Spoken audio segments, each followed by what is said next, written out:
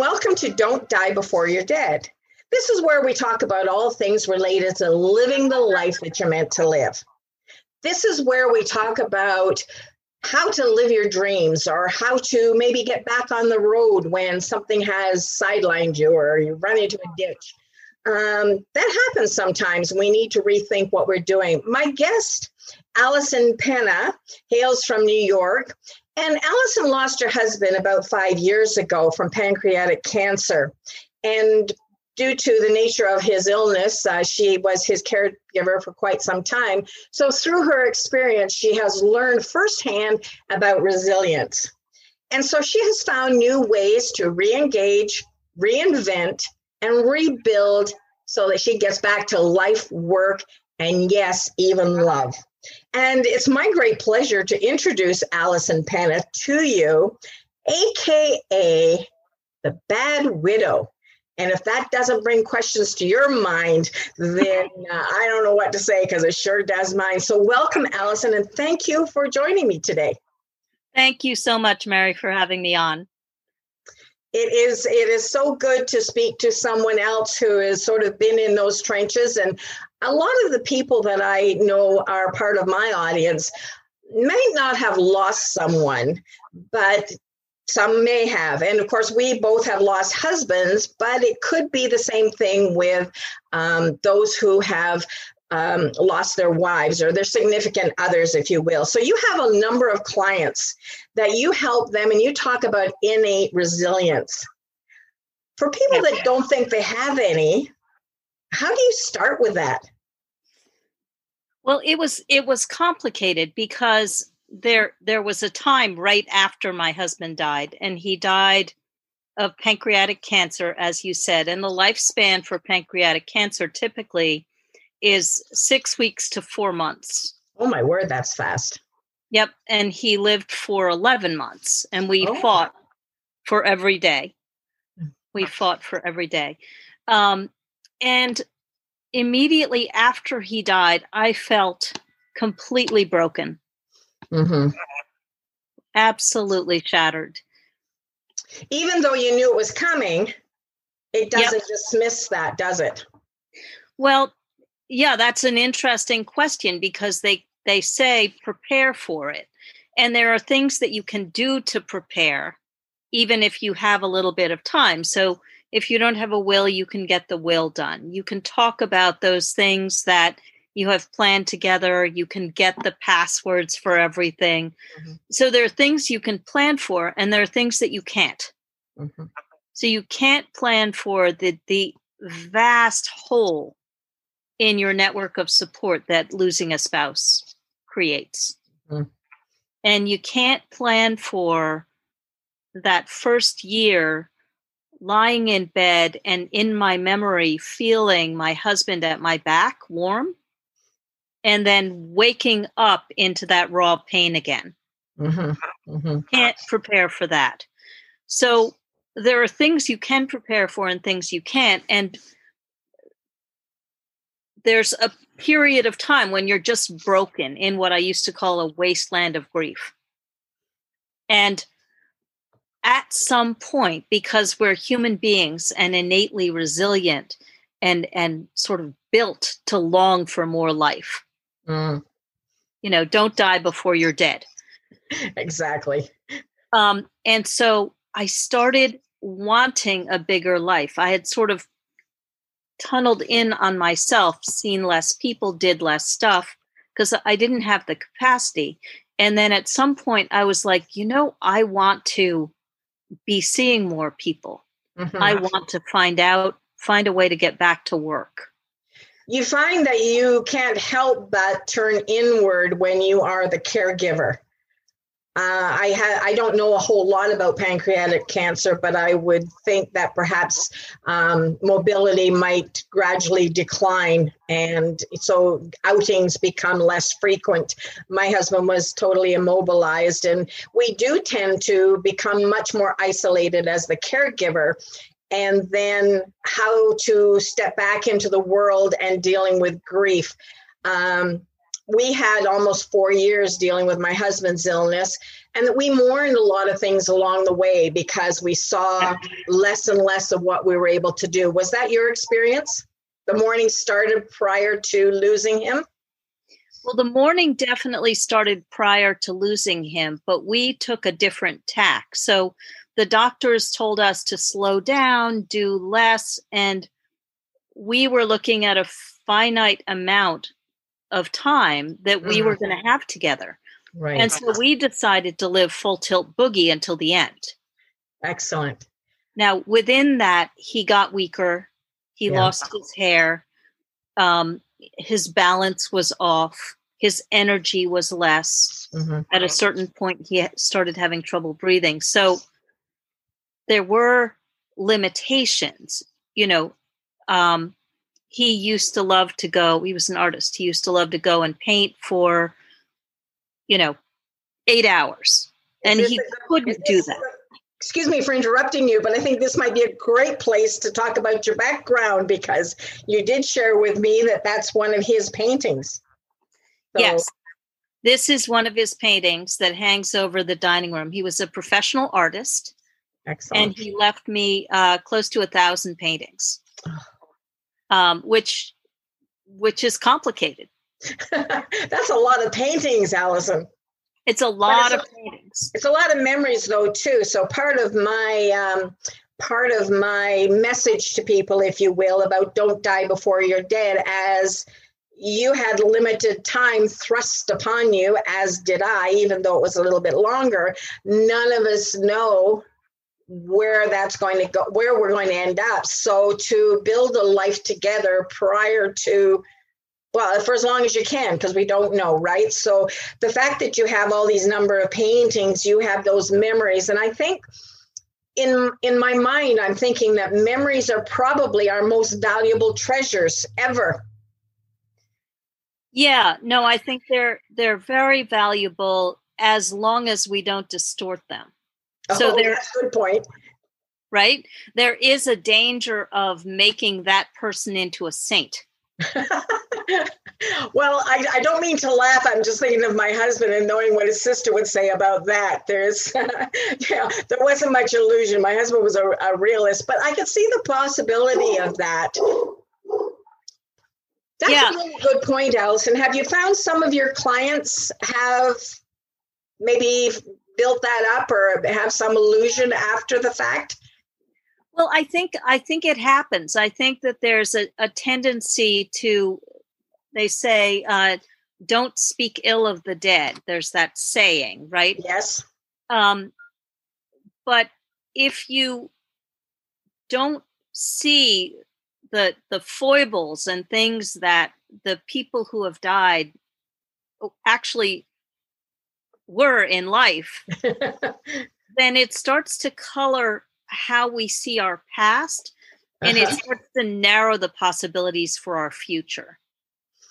Right. Well, you have mentioned that you deal with your clients on resilience, and probably there's a strong measure of reality in there as well.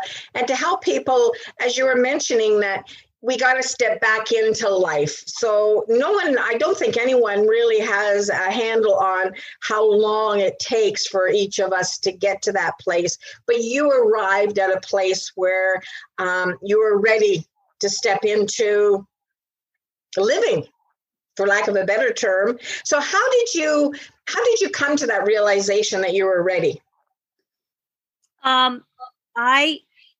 There were so many things that were going wrong. Financially, I was really struggling. I live in New York City. We had an apartment and my husband's studio, and rents here are high. So there were financial stresses. I was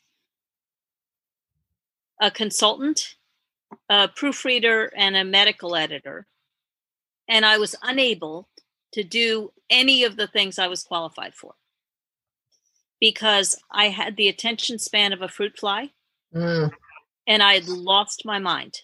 I literally had gaps in my memory that you could drive a truck through. Oh dear. Difficult jobs for sure. Yeah. And my energy was variable. So I had very little capacity to reach out to people and interact with people. So I couldn't do anything that I was trained for. Did you have well-meaning friends saying, or trying to rush you along in the process and say, like, get over it? I mean, that's kind of crass. I don't think they quite are that bold, but there is a tendency for people not knowing what to do or what to say to kind of think pushing you into, re-entry is the best medicine for you. Did you experience that? I definitely experienced that, both from family and friends. I think that people don't actually understand how long it takes. And I think people don't understand the effects of these physical things that happen, the memory and the focus and the energy, on our trust in ourselves, in our own bodies, in our capacity to get back to some semblance of who we were. I hear a lot, I don't recognize myself. Oh, okay. In the moment or in those after days, people are finding that their usual performance or their usual abilities are waning. I was talking to somebody just the other day, and I'm finding some similarities even with dealing with this whole COVID thing, that we have suffered really a great loss with regards to, for lack of a better term, our freedoms and our routines and our norms. And so we have a sense of loss. So dealing with loss can come in many different shapes and sizes, right? Absolutely. And the way that you come back from loss. So after any loss, it's natural to contract and grieve the loss. Right. Sorry. So why are you a bad widow? I don't want to miss that point. Sounds to me like you're doing all the normal things. I mean, it's very relatable, I think. And it's like, okay, how did you get to be a bad widow? Because you didn't, what didn't you do? So bad widow, what happened was I came out and my ability to make decisions was really impaired. I had a hard time deciding what to do. What kind of activities, what kind of people I wanted to be around. My husband and I were together 25 years. So that was a long time. And so we were more an us than an I. Right. I get that. And I didn't know who I was. And into that kind of void where I was very slow making decisions, people jumped in with their ideas. Helpful.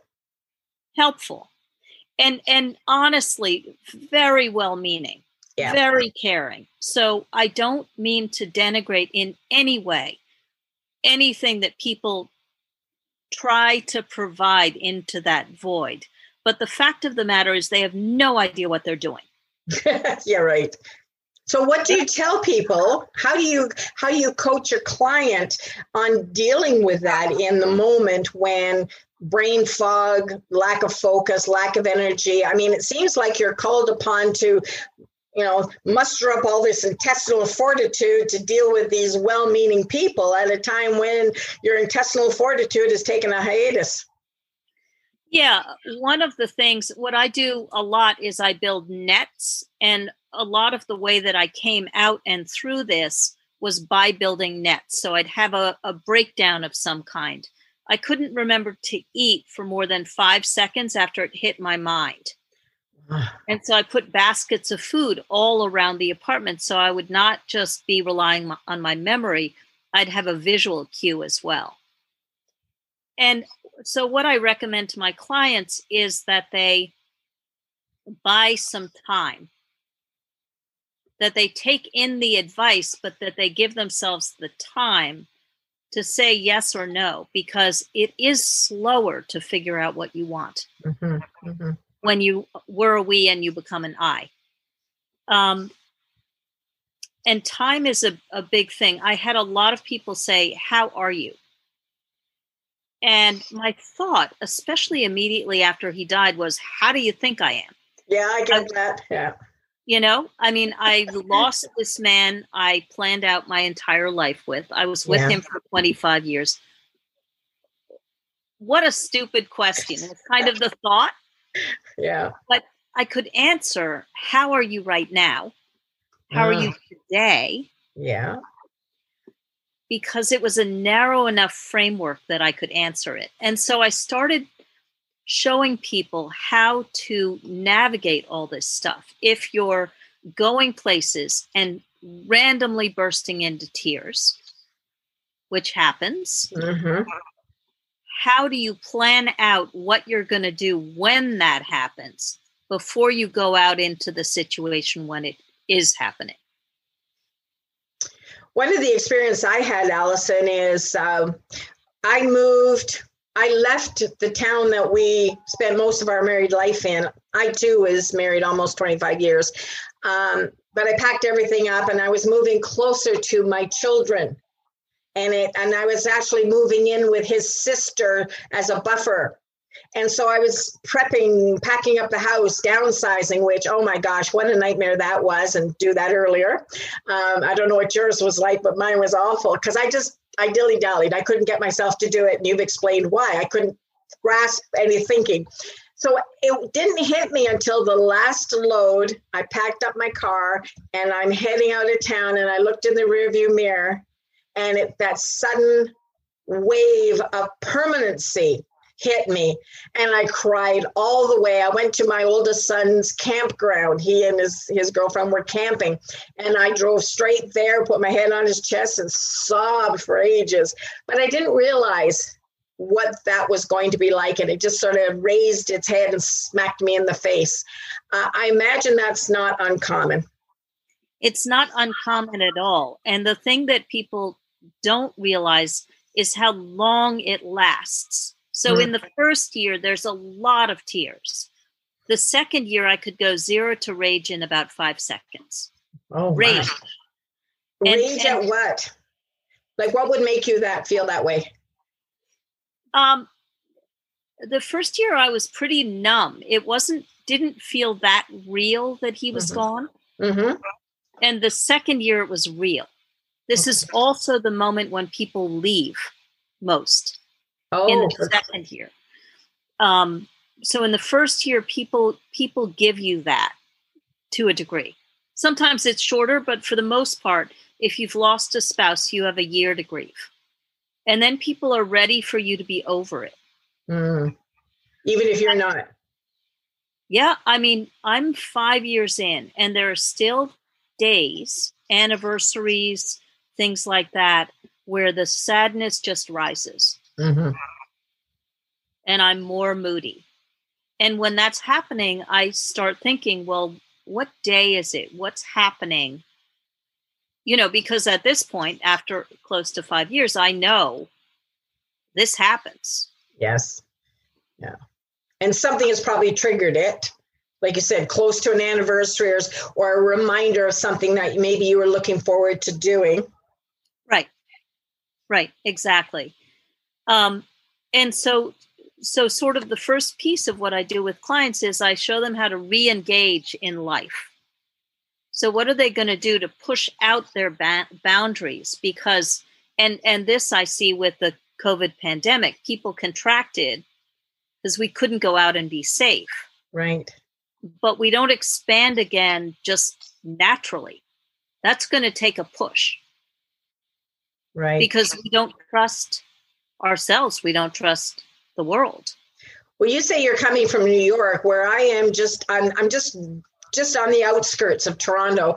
We have open and closed and open and closed. So that trust issue has made us very leery, and our businesses in particular.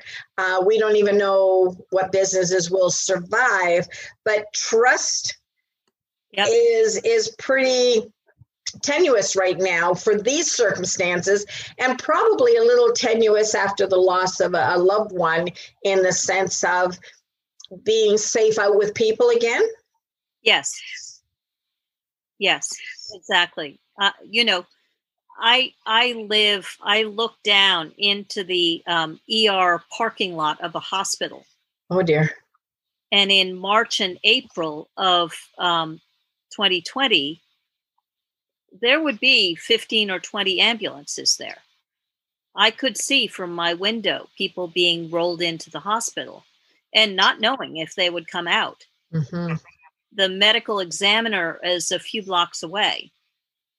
And there were those trucks for the overflow. Yeah. We right heard about close that. by. So it was, when some parts of the US were, well, this is not a big deal. I mean, I'm watching ambulances and I'm saying, yeah, something, this is a big deal. Yeah. And it was, speaking of losses, I just had a birthday, but my 60th birthday. Well, happy belated. Yeah, I just turned 61. Oh. Happened in the middle of the worst of the pandemic in New York City. So terrible time. It just went by. Yeah. Like a pretty big birthday just went by. Yeah.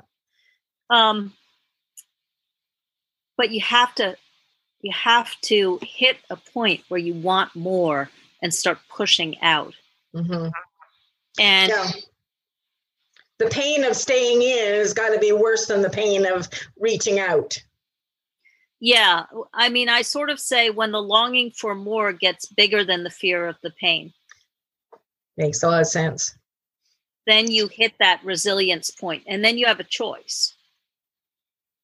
And I made the choice to start pushing out and re-engaging. And the first thing I did was I took a job at a Halloween pop-up store because I couldn't do anything I was trained for. I'm sorry, I didn't catch that. At what kind of a store? A Halloween pop-up store. Oh, Halloween. Okay.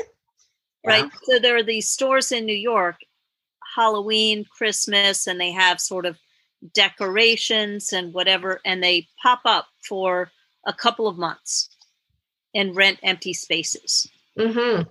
And so I had a friend who was a widow who was willing for me to work 2 4-hour shifts a week. That's all I could manage. And the idea was that I would grow my capacity. Just do something. Mm-hmm. Mm-hmm. The really distressing thing is that you actually can't start from where you were. Oh, of course. Because you're not there anymore. Right. You're not that person. That's a really good point, Allison, that maybe some people don't realize that, and then they feel less than, and it becomes maybe a vicious cycle that they can't do what they used to do and don't realize the reasons why, and they're feeling trapped. But you reached out from what I gather, that's an entirely different field of work than you'd ever done. Yes. But good for you for doing that. I mean, that looks like a baby step, but it probably was a bit of a major step. It was a major step. I would go for my 4-hour shift and come home and collapse because it was more people and more activity than I've been able to do for a long time. Mm-hmm. But it started me. It gave me a foundational step that I could build on. Mm-hmm. And so that's re-engage. The second piece was reinvent. I didn't know who I was as an I because I'd been a we for so long. And, in the beginning of relationships, you kind of go along with stuff. Yeah. Like, well, he likes to do that and I don't mind. Right. So I'll go along. And what happened after my husband David died is that I started really looking at all the things that we did together and making decisions about whether I wanted those to continue being in my life. Could I add a point here, Allison? Of course. I was twice divorced before I met my husband. So I've been divorced twice and now a widow. But in between, I married the same kind of guy twice. But in between, after the second husband, I had to do exactly that. So what you're talking about really isn't just limited to the death of a spouse, but it could be due to divorce, where the loss of the marriage as opposed to the physical person. So I experienced that, and I think it's probably connects with both groups of people. Yeah, they're both losses. I mean, when you marry, whether or not it works out, whether or not it's your choice to leave, you you are grieving the loss of what you imagined your life with that person would be. Mm-hmm. So there is grief there, but we're not, in our culture, we're not allowed to grieve our losses. And what winds up happening is we drag it behind us into the next thing. Mm-hmm. So we never get ourselves to a fresh start because there was never a closure or completion or an expression of that real pain that happened and wasn't honored. You deliberately took the time and the effort to do that assessment. Is it possible that many people really rush on and they don't take that time to discover that self-discovery? Like I have a friend who really doesn't like to be alone, and the time span between her relationships is very short. It is important that we rediscover who we are, is it not? Like you're saying? It's very important because until you can discover who you are, you can't make distinctions, if we're talking relationships, about who you want to be with. You're forever mirroring what that other person wants. So what happens in that case is you become kind of a chameleon. But that is not the basis for a sustainable, satisfying relationship. Mm-hmm. So how did you discover who you were? What kind of things did you do? You know, you did the assessment, you looked at the things that perhaps had changed in your relationship, and then, you know, reflected on, it's probably like your clothes, you know, you just decide what you're going to keep in the wardrobe and what you're not.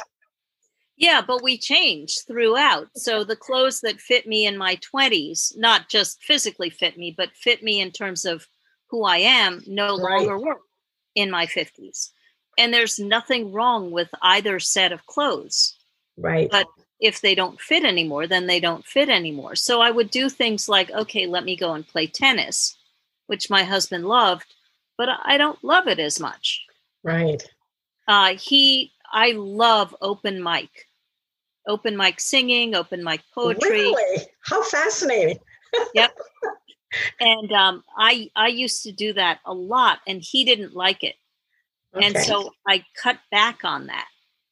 So I would take back the things that I really loved. I let go of the things he loved and I didn't, in everything. Makes sense. One of the biggest places where I reinvented was love. And love was the hardest because when you become a widow, you didn't choose for the parting. Mm-hmm.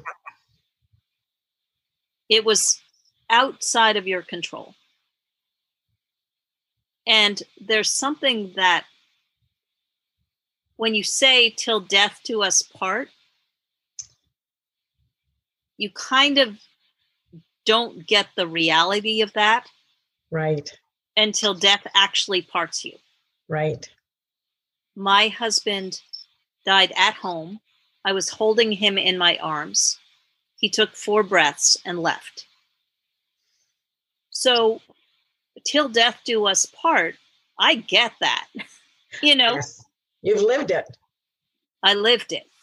And so people don't get what that reality is like, till death do us part. It's part of why we decided to just live, to recommit to love, to do the things we most enjoyed before he died. And in love, I decided intimacy was absolutely inconceivable to me. But I decided that I wanted to go and do things with men that I enjoyed, activities. Mm-hmm. Go to the movies, go to a museum, do stuff. Mm-hmm. The last time I had dated was 1992, and it was 2018. Things changed a bit. Oh, yeah. Oh, yeah. And, you know, the body of a 30-something-year-old and the body of a 50-something-year-old are very different. Mm-hmm. my confidence about my ability to date was, I was pretty clueless. I had no idea how the game went at this point. So I decided to get on an online dating app and do it that way. I still had very limited energy, and I wanted to be able to filter out the ones who didn't want me.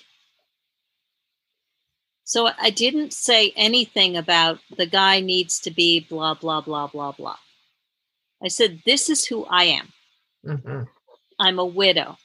I prefer rocky beaches to sandy ones. And my whole point was to have them deselect me. That's a great twist on what I think other people are doing. Exactly. If they didn't want me, I didn't even want to meet them. I didn't have enough energy. Makes sense. And what I did was I ran my Bumble account like a marketing campaign.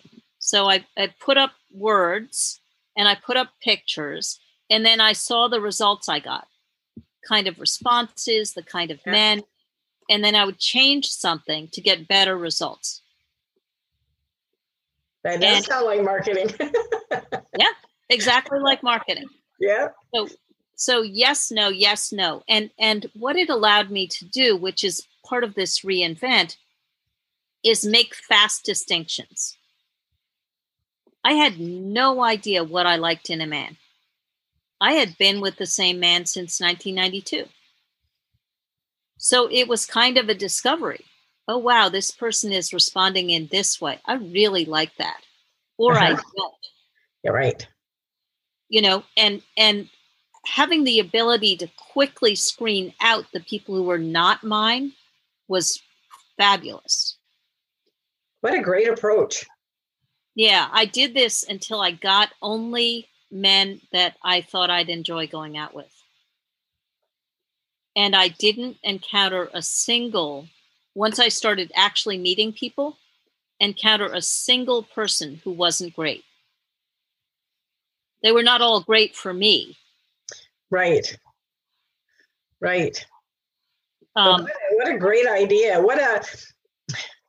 It sounds like a better way to handle your own personal emotional balance or status at that point, that the last thing you want to encounter is, any kind of rejection in that regard once you get to know people. I mean, I think you would still be somewhat vulnerable. Very vulnerable. And it was the hardest passage in terms of coming back after my husband died.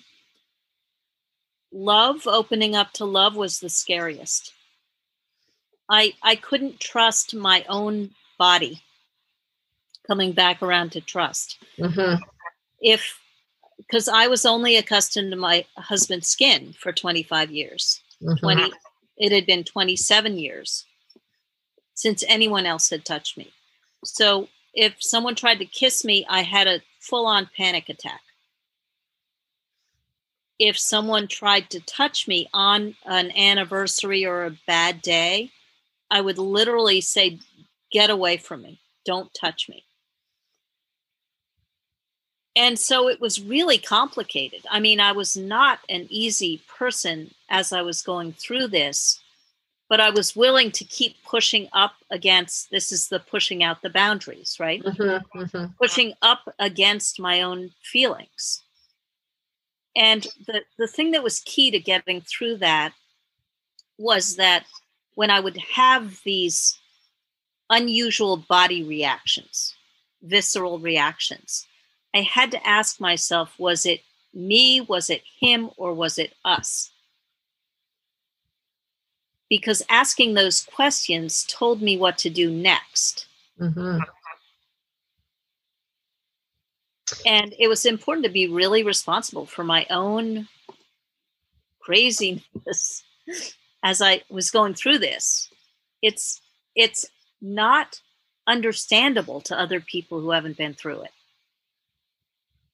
Well, that whole expression, walk a mile in my shoes before, you place judgment or offer unsolicited advice or whatever. It is truly unique to the individual. And so at that point, you talk about re-engage, which you've done. You had to reinvent. So you had to look at who you were as an I, as opposed to a we. I love that. It is. It's so relatable to what I've been through, and I get that, and I think a lot of people are. And it takes time to adjust that and to find out who you are. And if it's a divorce, looking at saying, well, what went wrong? I mean, with death, I mean, we didn't have choices, like you said. So you reinvented. You jumped back into the workforce. You went into the dating world. You're rebuilding a life. I mean, 61 is so young. I just turned 70, so I'm looking and say, wow, that's cool. But there's so much more to come, right? So you're optimistic. You're looking forward, and you're saying, and probably saying things like, David would not appreciate or want you to turn off the spigot and stay home, just to forget living. And neither would my husband. So in the process of that, of moving forward, you've given yourself the time, you've done the reflections. They sound like extremely important things to do for your mental well-being. Absolutely. Absolutely. The last thing was rebuild networks of support, because people who can't handle mortality and can't handle loss, they duck out. Yes. Or they step back. And we think about networks as only for business, but they exist throughout our lives. And there's nowhere more than with the loss of a spouse that becomes clear. Mm-hmm.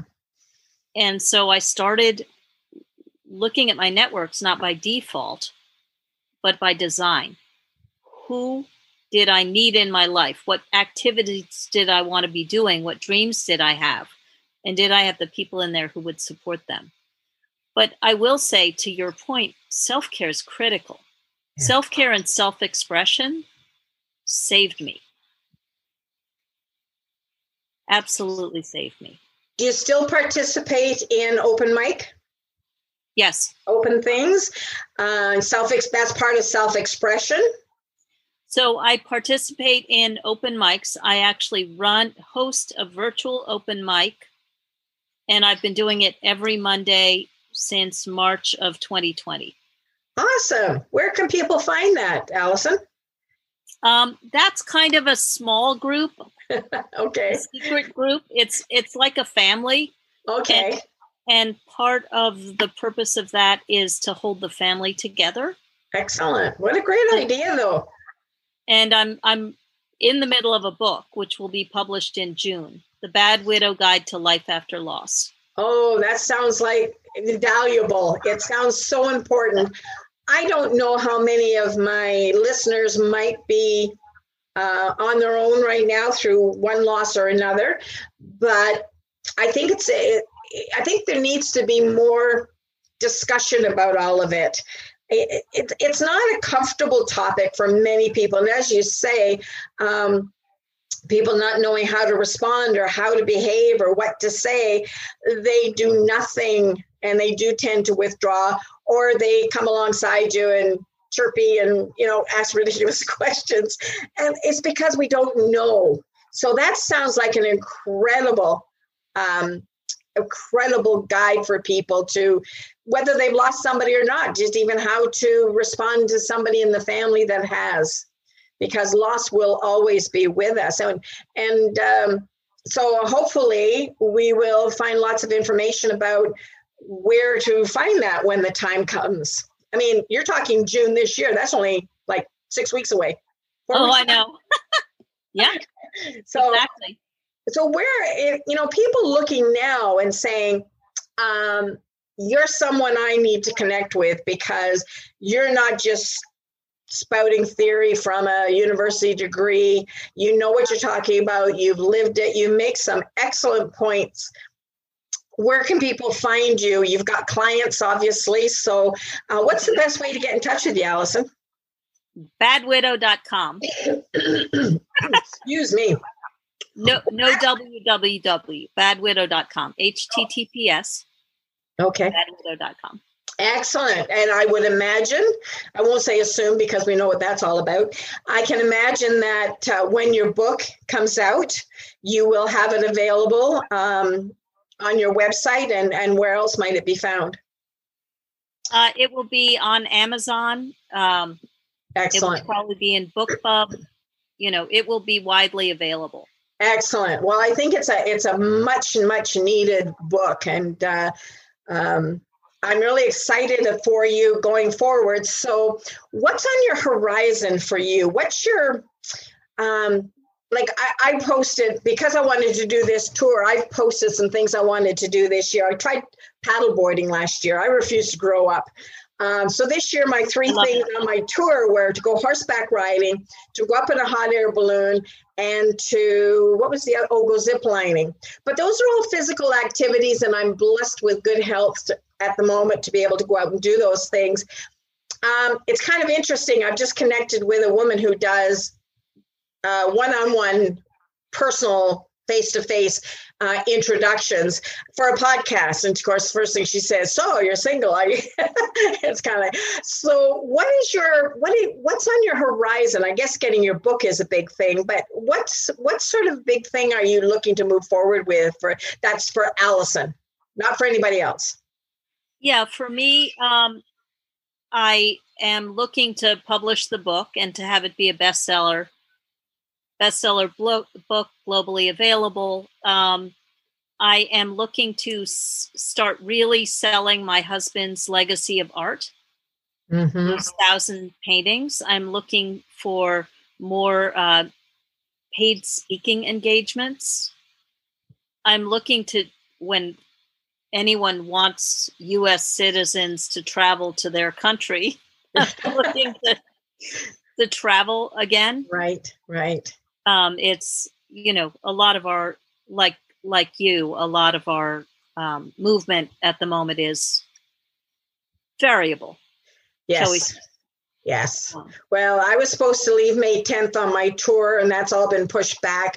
But I will do something, even if it's only limited to my own region or my own area.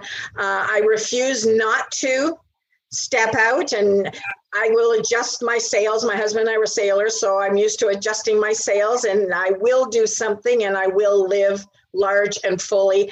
And Allison, it's been an extreme pleasure to meet up with you and to hear your story. And I wish you all the very best of everything. And I'm excited for you. I'm excited for you to go out and just share your message with those who need it, because you will make a huge impact. And as you bless others, it is my prayer that you will be blessed richly as well. So thank you so much for joining us today. Thank you, Mary. We'll talk again soon, because I need to get in touch with you. Take care. Bye-bye. Bye.